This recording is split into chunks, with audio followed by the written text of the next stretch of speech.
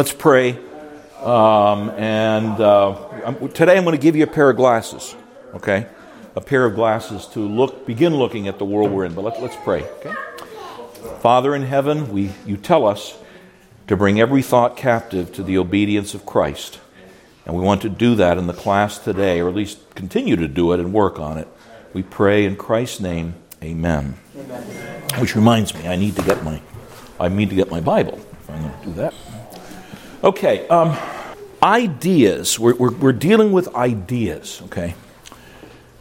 Ideas are like either viruses, which is not a good thing, or antibodies. If you think of ideas like viruses or antibodies, that's what we're dealing with. You get a virus in your system. Am I right, Nurse Mary Vaith? Do you ever really get a virus out of your system? No, it goes into dormancy usually, right? Well, that's interesting. Oh, yeah, I've got Dr. Gaffey. Depends on the virus. A lot of them just go into a dormant state. Yeah, not activated. Most cases, they're just there, right? The viruses? The evidence of them is there, but there are some that don't go away at all. Yeah, okay. There are several that don't go away. Okay. Well, that's why thinking of ideas like viruses is a good analogy. At least it's hard to get them out. Now an antibody, and again, Dr. Gaffey, correct me, that's part of your autoimmune system. It helps you resist viruses, okay? And so really what we're doing with this in this class is we're talking about viruses, and we're going to talk about the antibodies as well. We'll get to the antibodies a bit later. Okay, two texts. There's a lot of texts that you could use to frame the class, but two texts for this week, Genesis 6 and verse 5. And this was not changed by the flood. The Lord basically repeats this after the flood because the flood didn't change hearts. The Lord saw that the wickedness of man was great in the earth, and that every intention of the thoughts of his heart, and that's a fancy way of saying all of the emotions of the heart, all of the drives of the heart. Remember, out of the heart are the issues of life, right? Every intention of the thoughts of his heart was only evil continually. Now, if God didn't restrain us, imagine how bad we would be. But that's what our nature is. Now, with that in mind, not necessarily explicitly, but at least implicitly, the Apostle Paul writing to the Colossians, and I think when we do a Bible study, I'm very tempted to begin working through Colossians. It is the book for our day. So Paul writes, as you've received Christ Jesus the Lord, so walk in him, rooted and built up in him, and established in the faith, which is faith in him, just as you were taught, abounding in thanksgiving. See to it that no one takes you captive by philosophy and empty deceit, according to human tradition, according to the elemental spirits of the world, and not according to Christ, for in him the whole fullness of deity dwells bodily. I mean, Jesus is God, is what it says. And you have been filled up in him, who's the head of all rule and authority. To put it very bluntly, you abandon Christ, and you abandon everything. Okay? Now, that's not okay, but I want you to keep that in mind. We're going to cover a lot of turf today. We're going to look at chapters 2 and 3 of the book. If you want it, just sign the list, Strange New World. And the title of the full version of this, keep this in mind, The Rise and Triumph of the Modern Self. The Rise and Triumph of the Modern Self. Okay, so here's we're going to fly over some history today.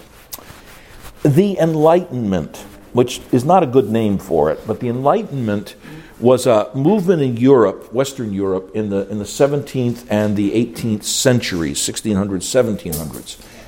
And basically, the theme of the Enlightenment, I know because when I taught history, the textbook we had at the time, and its chapter on the Enlightenment was a secular book.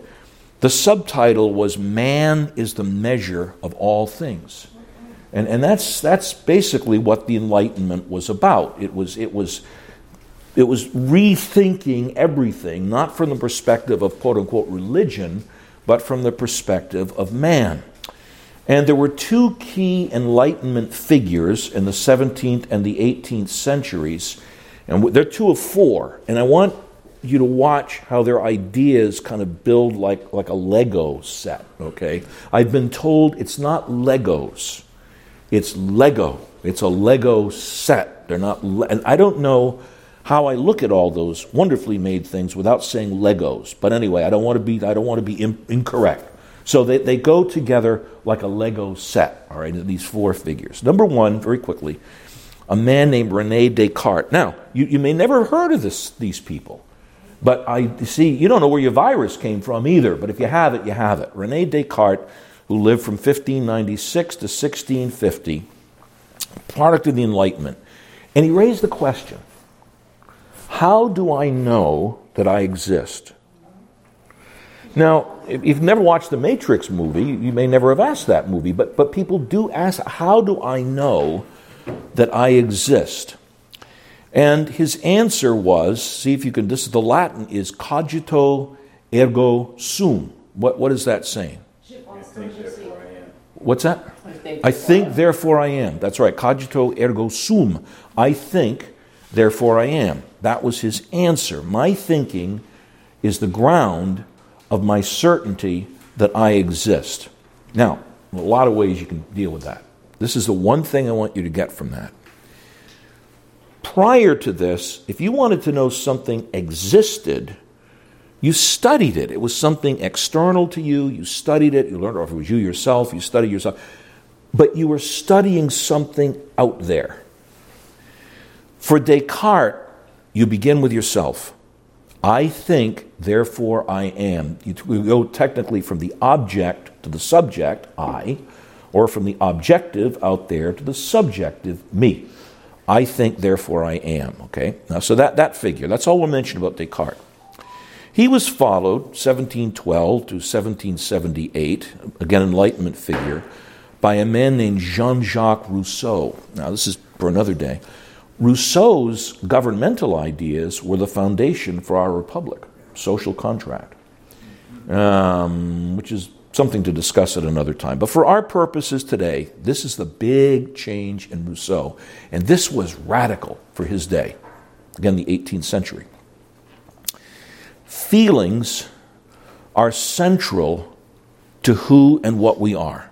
That's what's most important about what you are, is what you feel. Now, folks, we're not against feelings, okay? Some people say Presbyterians aren't. We're not. We feel things deeply when my heart is overwhelmed within me. Well, that's a feeling. Lead me to the rock that is higher than I. Blessed are those who mourn. They will be comforted. The Bible talks about feelings. But remember the text. Every imagination of the thoughts of man's heart, which includes our feelings, they're all tainted. They're all tainted by sin. But for Rousseau, who did have a moral base, but he still believed that feelings are central to who and what we are. But further, we're thinking a Lego set. People are, for Rousseau, essentially moral. Man is the measure of all things. But society exerts corrupting influences on us. And again, that's true. That's true. Nothing wrong in that. But let me just quote. This is Carl Truman quoting Rousseau to get it straight from the horse's mouth. This is from Rousseau's autobiography, Confessions. I am resolved on an understanding that has no model and will have no imitator. In other words, I want to be myself. I want to show my fellow man, a man in all the truth of nature, and this man is to be myself. The particular object of my confessions, title of his autobiography, is to make known my inner self, exactly as it was in every circumstance in my life. It's the history of my soul that I promised, and to relate it faithfully, I require no other memorandum. All I need to do, as I've done up until now, is to look inside of myself. Now, that's saying to your own self be true. But you notice how the focus is not on something external. Rousseau Rousseau's ideas, I don't think he ever used the phrase, but the concept, the noble savage, has been used.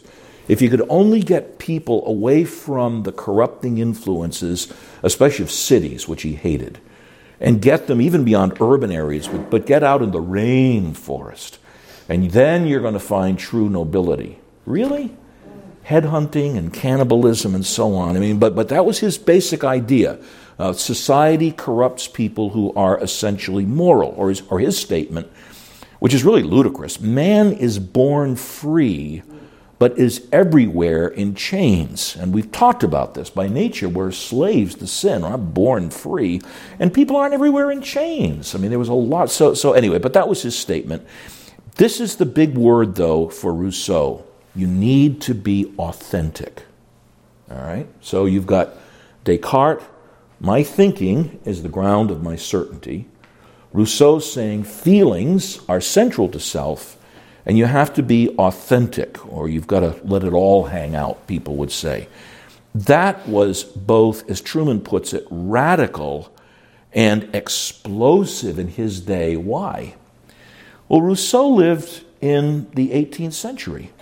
This was the time of the effects of the Puritans and the Reformation, and you were taught self-discipline, self-control. The fruit of the Spirit is self-control, putting a bridle to your tongue, okay, all this language.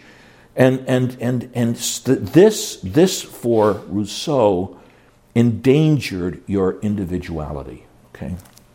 Now, let me make some application to the contemporary day, okay? You've got to be true to your feelings. This, and society corrupts. And yes, society does affect us. But the modern view of crime today, in many cases, is the person who did it really isn't responsible. It's the evil employer, the evil parents, the evil neighbor, the evil whatever it would be. And there you get something of that influence that it's society that corrupts us. Or, for Rousseau, granting normative authority to your inner feelings. See how significant this is for today. I am a woman trapped in a man's body. Now, folks, that's not scientific. That's the way you feel. You can't prove that in any way. But that's to be respected and honored in our culture today. The late Daniel Patrick Moynihan, who was a senator in New York, and while I didn't always agree with him, I respected that man greatly. And I love Daniel Patrick Moynihan saying at one point, "You're entitled to your own opinions, but not to your own facts."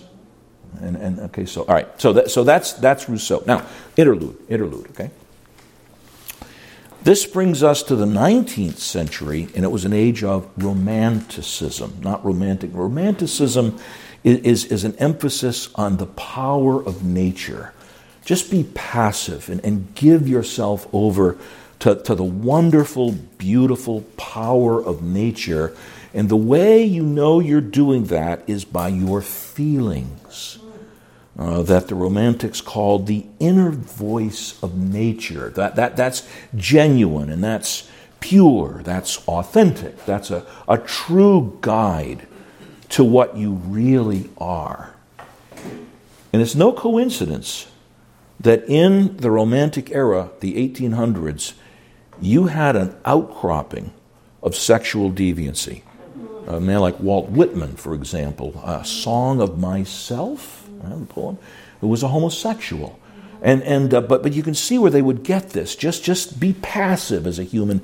Give in to the power of nature. And so the hero, for example, would be, if you apply this in our day, a trans person who is born male but is trapped in this male body and becomes a female. To the Romantics, that's honest. See, that's courageous, because your outward performance is aligned with your inner feelings regardless of what society says. So see the viruses of our culture. And so with Romanticism, there was a gradual rejection of belief that human nature has an inherent moral structure. At least predecessors had some sense of what was called the categorical imperative, that there's a sense of what is moral, what is right. The Romantics, by and large, rejected that belief and said human nature is inherently moral, and what's more, moral codes are necessarily oppressive. Again, Walt Whitman is an example who didn't want to have moral codes imposed upon him. Song of Myself epitomizes this. Okay, so that brings us now to 19th century thinkers in that age. The third one we're dealing with, we've got Descartes and Rousseau, is Karl Marx, who wrote the Communist Manifesto and Das Kapital. He's the father of theoretical communism. What you see in the world today is not Marx's communism, but that's not what we're dealing with. Marx basically said, I don't believe in God, everything is material. The world that you see is all that there is. If you can't get it in a test tube, it doesn't exist. And therefore, there's no transcendent realities. There's nothing above us. All that we see is what there is. So there was a focus on the body. Now, for Marx, it was particularly on economics. The way human beings interact with one another in their greed and in oppressing others and being slaves to the system. Economics was his driving thing. But what he said is that the material things in society decisively shape how you view reality. So for Marx, he saw this class struggle between the workers and the factory owners and the bosses and the businesses. That for Marx is reality. Okay, that's what you look at.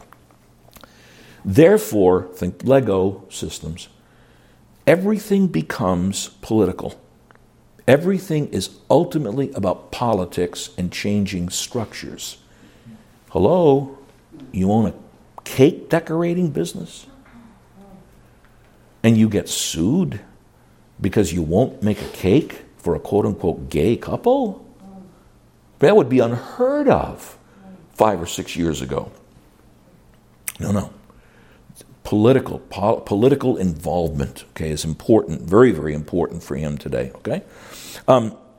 Now, Marx, though, with the Romantics, but Marx and the one that followed him, Friedrich Nietzsche, they wrestled with this question. Why do people still believe in religion? Why is there this irrepressible quest for something beyond us in religion? And Marx's answer was, it came from what he called alienation. This was a big word for Marx. We're not comfortable in our environment. We feel ostracized in our environment. We feel bullied in our environment. We just don't feel comfortable here. So we will create something that gives us comfort to help us deal with our alienation. And so for Marx, you would take human ideals and attributes and you would project them up to God. The illustration of a baseball has been used. It's like taking all these things you really want and you really think are good and really think are right. You think what God ought to be like and wrap it in a baseball and throw it up as high as you can. Well, it's not going to go very high. And it comes back to earth. But and you see how, again, religion has been turned from, thus says the Lord, something objective to us, to how do I feel about God? How do I view God? What do I think about God? And so for Marx, see, religion is about meeting psychological needs. That's really all it's about. It would be the language of a crutch would be used. And it worked for the workers because they would say, I'll work, I'll be oppressed. I work 18 hours a day, my kids work, we die at our work, but that's okay. Because there's going to be a heaven that comes, there'll be pie in the sky by and by, and so I do it. Or the workers say, a moral God, a just God, he wants people to work, he wants people to be honest. And so for Marx, he saw on both the worker's side and the boss factory owner's side how religion catered to what they needed and what they wanted, but he didn't stop there. He was a radical atheist. And for Marx, and for all of Marxism, religion has to be debunked if we are to really rectify the situation. This is not just theoretical atheism. Marx was an activist. And incidentally, Marx was not a good guy. You read about his family life, but that's neither here nor there. You have to work to overthrow that mentality. So he said religion is the opiate of the people. Later he'll use the term an analgesic. Religion makes you feel good. But essentially Marx didn't want you to feel good because we're in a revolution all the time. You don't want anything. If you've got to be in a war, you don't want anything to dull your desire for war. And religion did that. It's the opiate of the masses, and therefore you have to debunk it if you're really going to change the world. I'm giving you glasses to look at the world today. One of the points that Carl Trueman makes, and it boggled my mind because I've been there, he said we're all, to some extent, Marxists today. What does he mean by that? You got this stuff going on in the political realm, that we got to change the politics. Hello? It's not going to really change things because out of the heart, the issues of life, although we do need to be concerned for when we vote. But that's not for today. Okay. Friedrich Nietzsche and Socrates. I'm going to turn this over to you in a little bit because you studied Nietzsche in college, right? A little bit, yeah. Okay. Friedrich Nietzsche, or some pronounce it Nietzsche, 1844 to 1900, Romantic age, the 19th century. He just assumed the enlightened view that man is the measure of all things, but he said we're not serious enough about it. And Nietzsche, say what you want, he was a driven and driving man, and incidentally, a very brilliant man.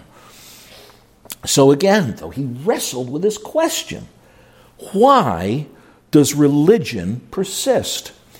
And in what is his most famous book, he has what in my opinion is a pretty memorable way of answering this question. The book is called The Gay Science, not homosexual science, but happy science, liberating silence, or the joyful wisdom, as it was also put. And listen to this. Why this irrepressible sense of God? He said, after Buddha was dead, his shadow was still shown for centuries in a cave. Now he's using a metaphor here of life. A tremendous, gruesome shadow. God is dead, which is what Nietzsche is known for. Given the way of men, there may still be caves for thousands of years in which his shadow, his gruesome shadow, will be shown. And we still have to vanquish that shadow too. And that's kind of clever. Because a shadow doesn't exist. It reflects someone who's dead, God is dead, but it's still there. And you have to eradicate it. That Socrates, you correct me if I'm wrong, I think that was pretty much his driving view about religion. So, enlightenment, man is the measure of all things. And for Nietzsche, the Enlightenment has slain God as a plausible idea.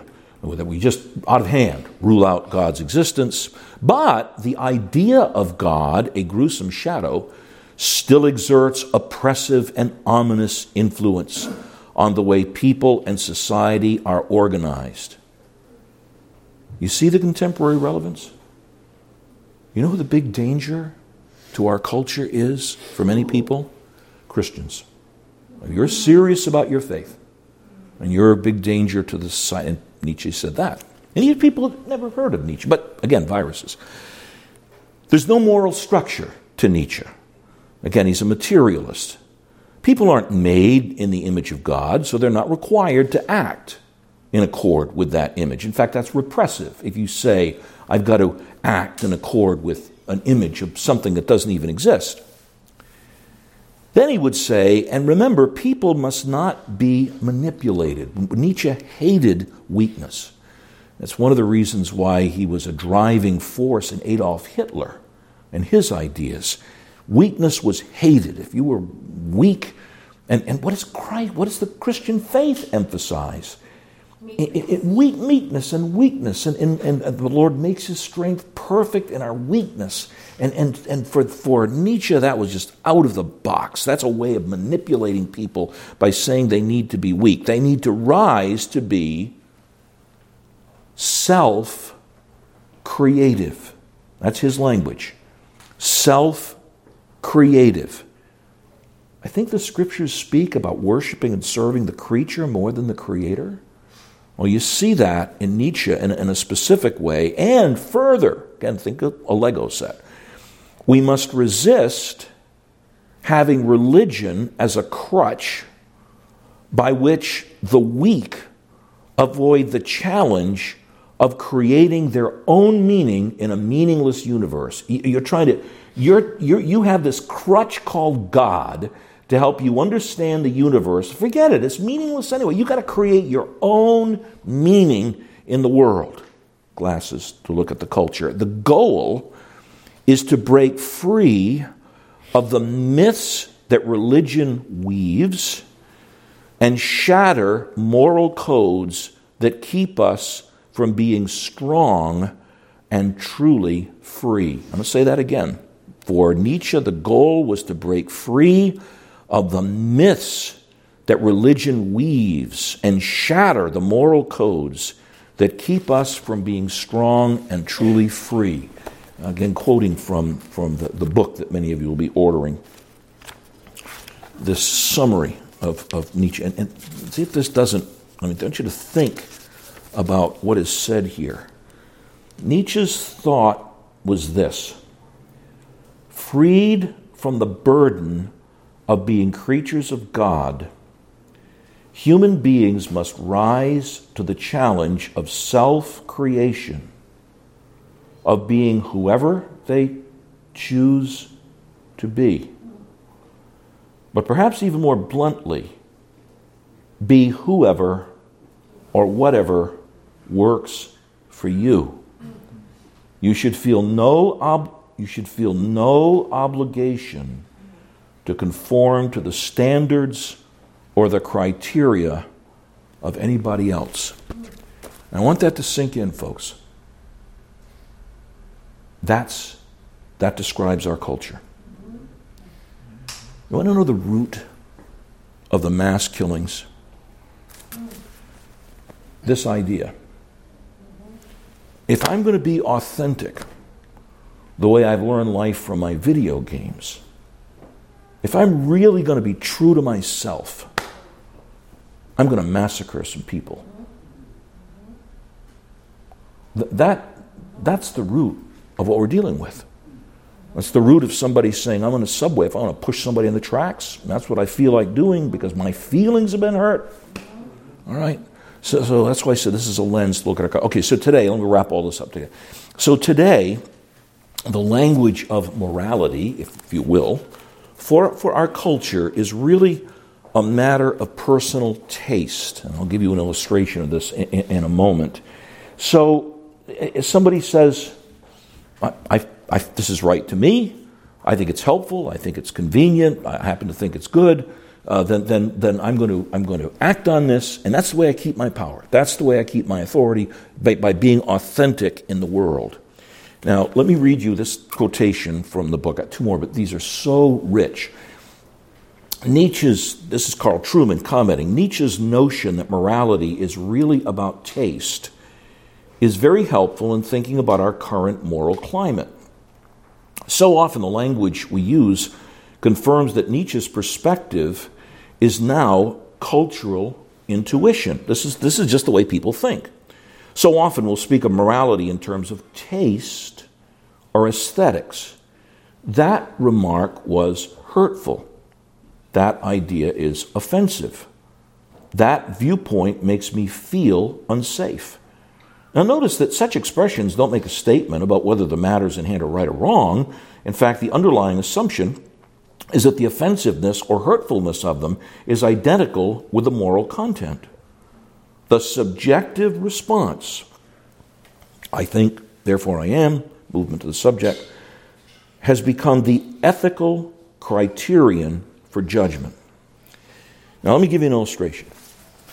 This past week, I have a Zoom meeting once every few weeks with a Jewish girl who's wrestling with a lot of issues. I won't go into the situation, but it's a situation she needs to get out of. It's not only wrong, but it's hurtful to her and to other people. I'll put it like that. It's not a good situation. So in the previous session, to the one I had with her this past week, I said to her, you've really got two options in front of you. You either stay in this situation the way it is, and it's going to get worse, or you do what you need to do to regularize it, and that would involve marrying somebody that she doesn't even like. Okay? So I know it was two distasteful options. We begin our call this week, and as I said, I want you really to think about this, pray about this, ask the Lord about this, but I'm telling you, these are the only two options. This was her response. That made me feel bad. Now, how do I respond to that? I said, well, young lady's name, I'm sorry that it made you feel bad, but I was telling you the truth. Yeah, well, for you that's the truth. But it just hurt me. That's the kind of thing we're getting at, where feelings or aesthetics become the final standard. So to wrap it all up, don't turn it over to Socrates. So what makes things moral or right or good? If you could even use these words in this culture today. Freedom and honesty with my feelings, out of which I do things, out of which things are performed. One person called it moral iconoclasm. I basically, I did it my way. Right? So last quotation from Truman where he brings us together. And see if this doesn't give you a lens to help you see and understand our strange new world.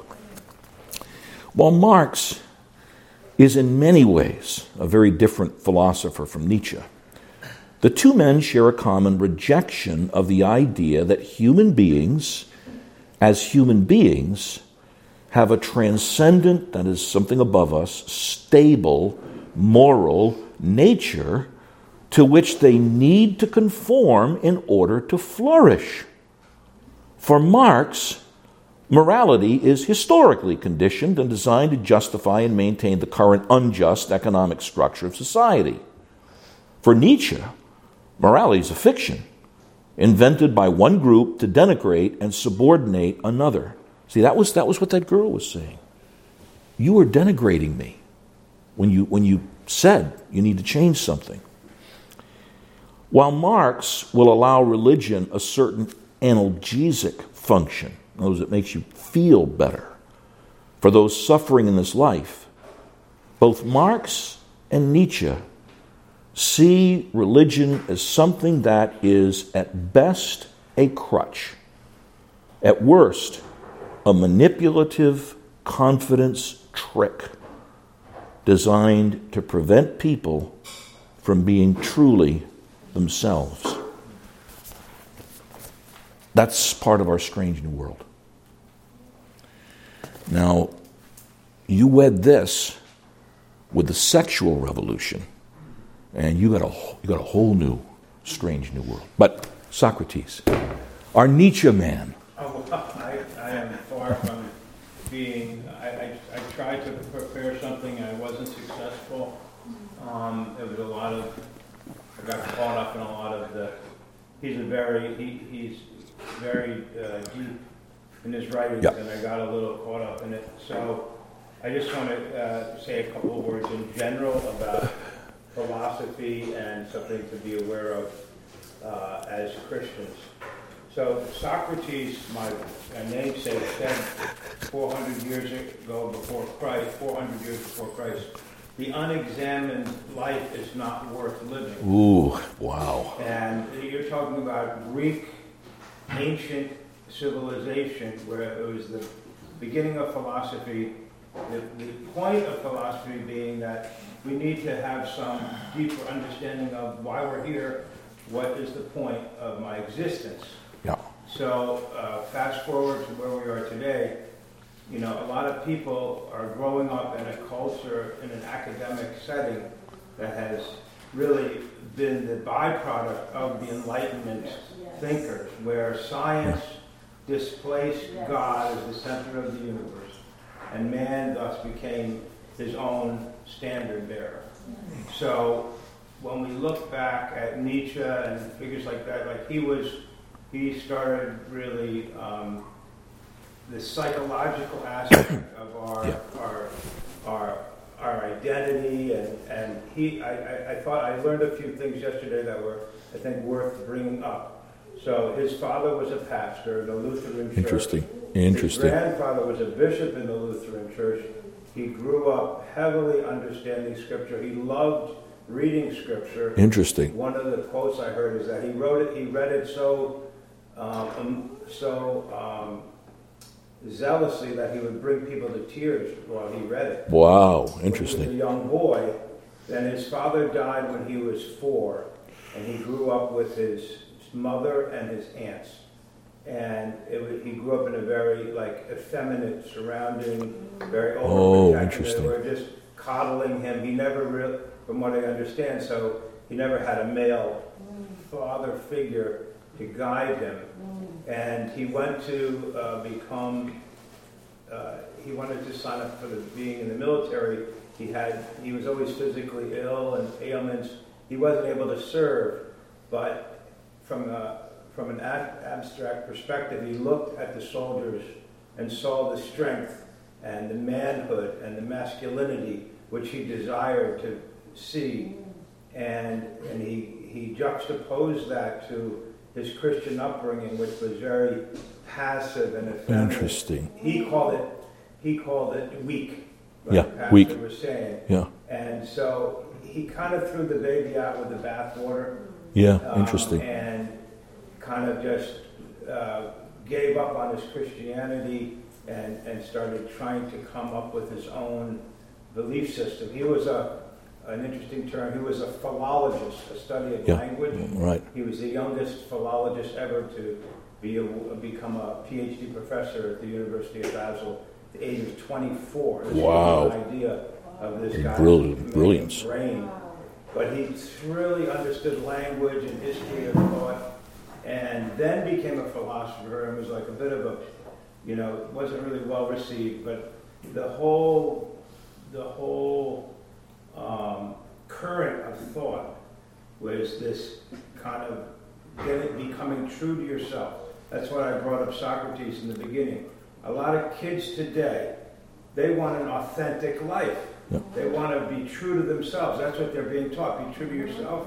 Well, Christianity is being true to yourself, but you have to couch it in a way. You have to be able to see where they're coming from, understanding all this stuff about philosophy and psychology. I mean, that is like mainstream today. Psychology is mainstream today. Yeah. Your psyche, your person, you have to be self-fulfilled. What is That's it. Maslow's pyramid, Yeah. self-actualization. Right. All that stuff. So Nietzsche, I also learned, he passed away before he ever printed his big magnum opus, The Will to Power. Yeah.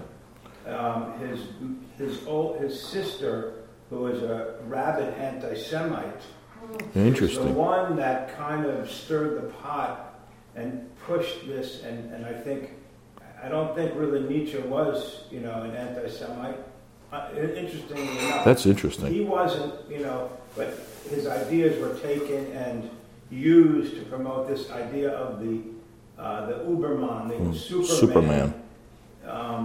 Basically, he said that this in his book, Thus Spoke Zarathustra. That's right. It was a small, like a poetic book about a man who, I can't even do justice to it, but I think that the general idea is that in the face of seeing that all morality is just an illusion, we have to now reinvent ourselves as somebody who can overcome all this, and we have to be strong and basically survival of the fittest.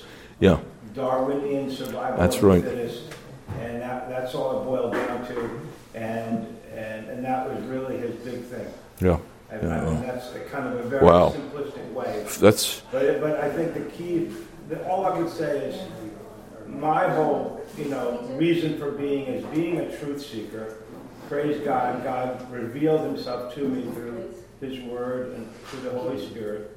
And we, really have to just be empathetic to those around us. right. And also in ourselves, be aware. Our children ourselves. I mean, this stuff draws you in. This can be revolutionary if you're reading for the first time, Christianity is the opiate. Oh wait, I've been hypnotized all my life. This is, I really shouldn't exactly believe right. this anymore.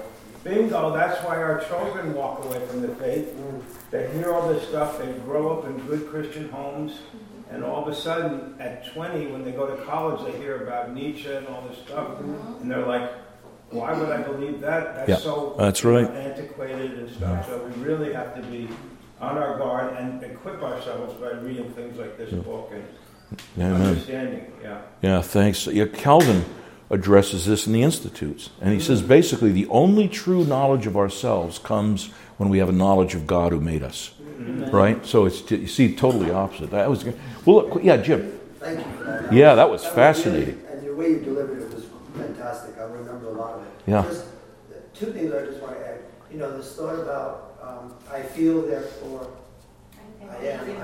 I think, therefore I am. Yeah. I feel, therefore I am, and that's what I think. So therefore, if I don't feel that there's a God, or if I feel that there are many gods, or if I feel that there are many ways to God, that's what I believe, and I'm not accepting of the truth that's in the Bible revealed. Even though, the Bible says that that the heavens reveal that there is a God, and so that's contrary to the thought. The other thing I was going to just throw out there was earlier when you were reading, and I said, oh, Google. And the reason is because when Google first began, most of us know, and most of us use it, and there's benefit, but it began to be the repository of all things. Yeah. No.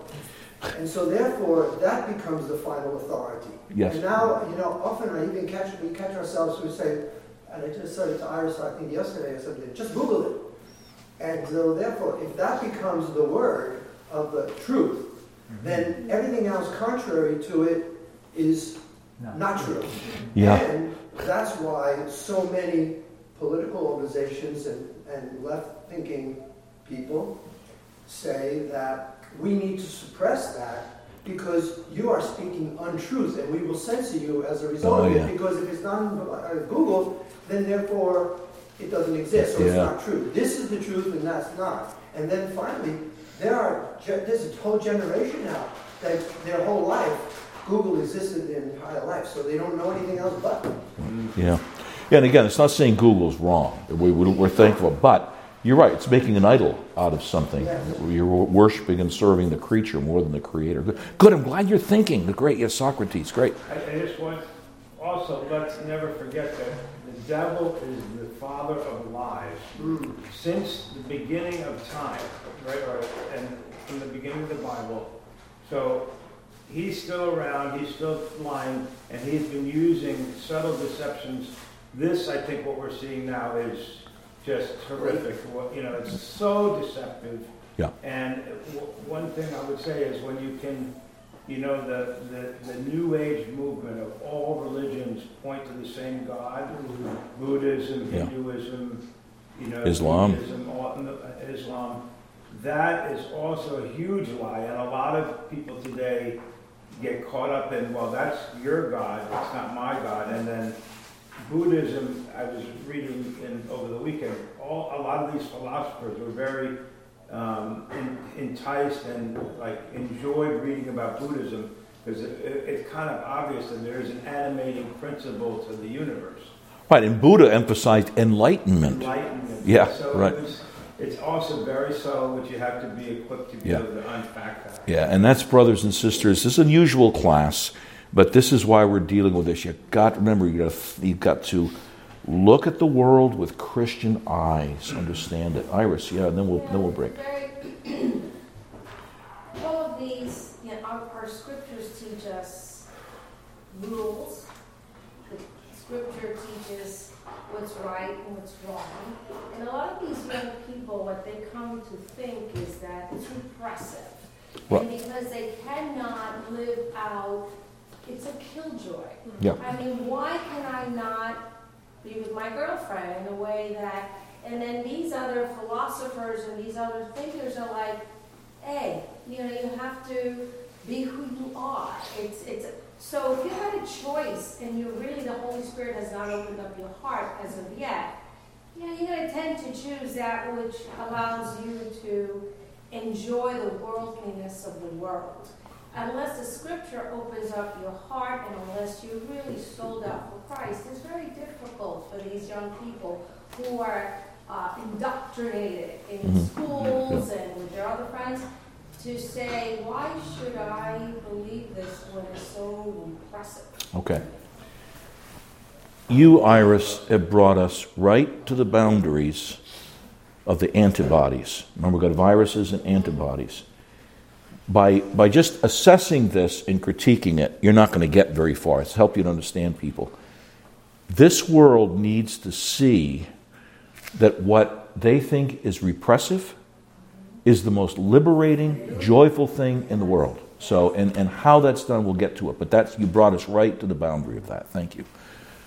We want you back at 6. Incidentally, Nan is one of God's great gifts to us in this class. She is at NYU in the theater department at NYU.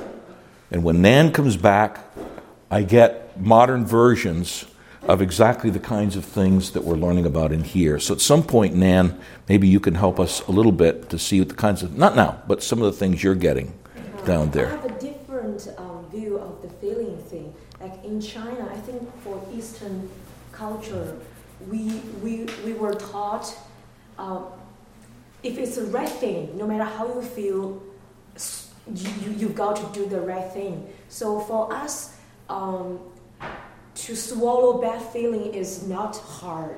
But then in our country, the hard thing is what is right or wrong? Exactly. That is another question. I think a lot of things we are told to do, if for God's standard, it may be not right, but for our culture, it may be right. For example, you have to be very patriotic, and that can be beyond, I think, humanity. So, we can swallow bad feeling, but then we are not able to discern what is right or wrong. Yeah. Professor Schisko, there's only one. You can't define anything in the universe without two dimensions. You can't define anything that's unidimensional. You can't say where anything is on a plot unless there's an X and a Y. So if you have there's nothing wrong with enlightenment. That whole idea, I think, came about because people were told what to do in the serfdom and everything that was in Western Europe for so long. And you didn't have any definition of who you were. You lived where you were born, where you died, and that's it. And you never thought anything. We wouldn't have had the scientific and the cultural advancements that we had if we hadn't had that. And I know that we're not arguing that. But the thing is that what happened was people were all of a sudden starting to try to define who they were, and the issue is that in China, the government is defining what is right and wrong for you. And here, and if you are a young person here and you don't have, if you're searching, everybody who's doing anything that's all this deviancy is searching to fill a void. And if you don't have that, that's Marx's alienation. Right, yeah, because right. You don't know, if you are only one swirling around point, you don't know who you are. So if you have to have something to define you. So it's supposed to be that you're placed in this universe, and it's in our society. Like when you're born into a family. If you had nothing to define you as a newborn, you would never survive. If there were nobody there to be your caregiver, you would never survive. Right. You would just be abandoned. And that you would never live. Your emotional life cannot exist, your psychological life cannot exist without another plot point. And if people are trying to pick their plot point. And the plot point was supposed to be that you knew who you were in God and where God put you. And to be honest, that's why religious people, whether they're Christian or not, are always, in general, or I shouldn't say always, but in Poland, are happier than irreligious people. Interesting, yeah. Whatever religion it is. You're like your mom. You're bringing us to the borders, excuse the metaphor, of the antibodies to this. But you're spot on, including the point about community. We're not meant to be isolated alone in the universe. Good, I'm so glad you're thinking. Praise the Lord. That's great. All righty, let's... Jim, may I ask you to close our time in prayer? Let's stand together and let's pray. Holy Father, once again we are reminded thankful for, first, your word, your Son, Jesus Christ, our pastor, and his devotion to study and leadership in the word and the haven. Yes. Lord, we are here gathered to be enlightened through your word from Christ, who is revealed in Scripture. Thank you for this time. We look forward to learning more about the Reformation and Lord, help our children and this world in which we survive and make our way. In Jesus' name we pray. Amen. Amen.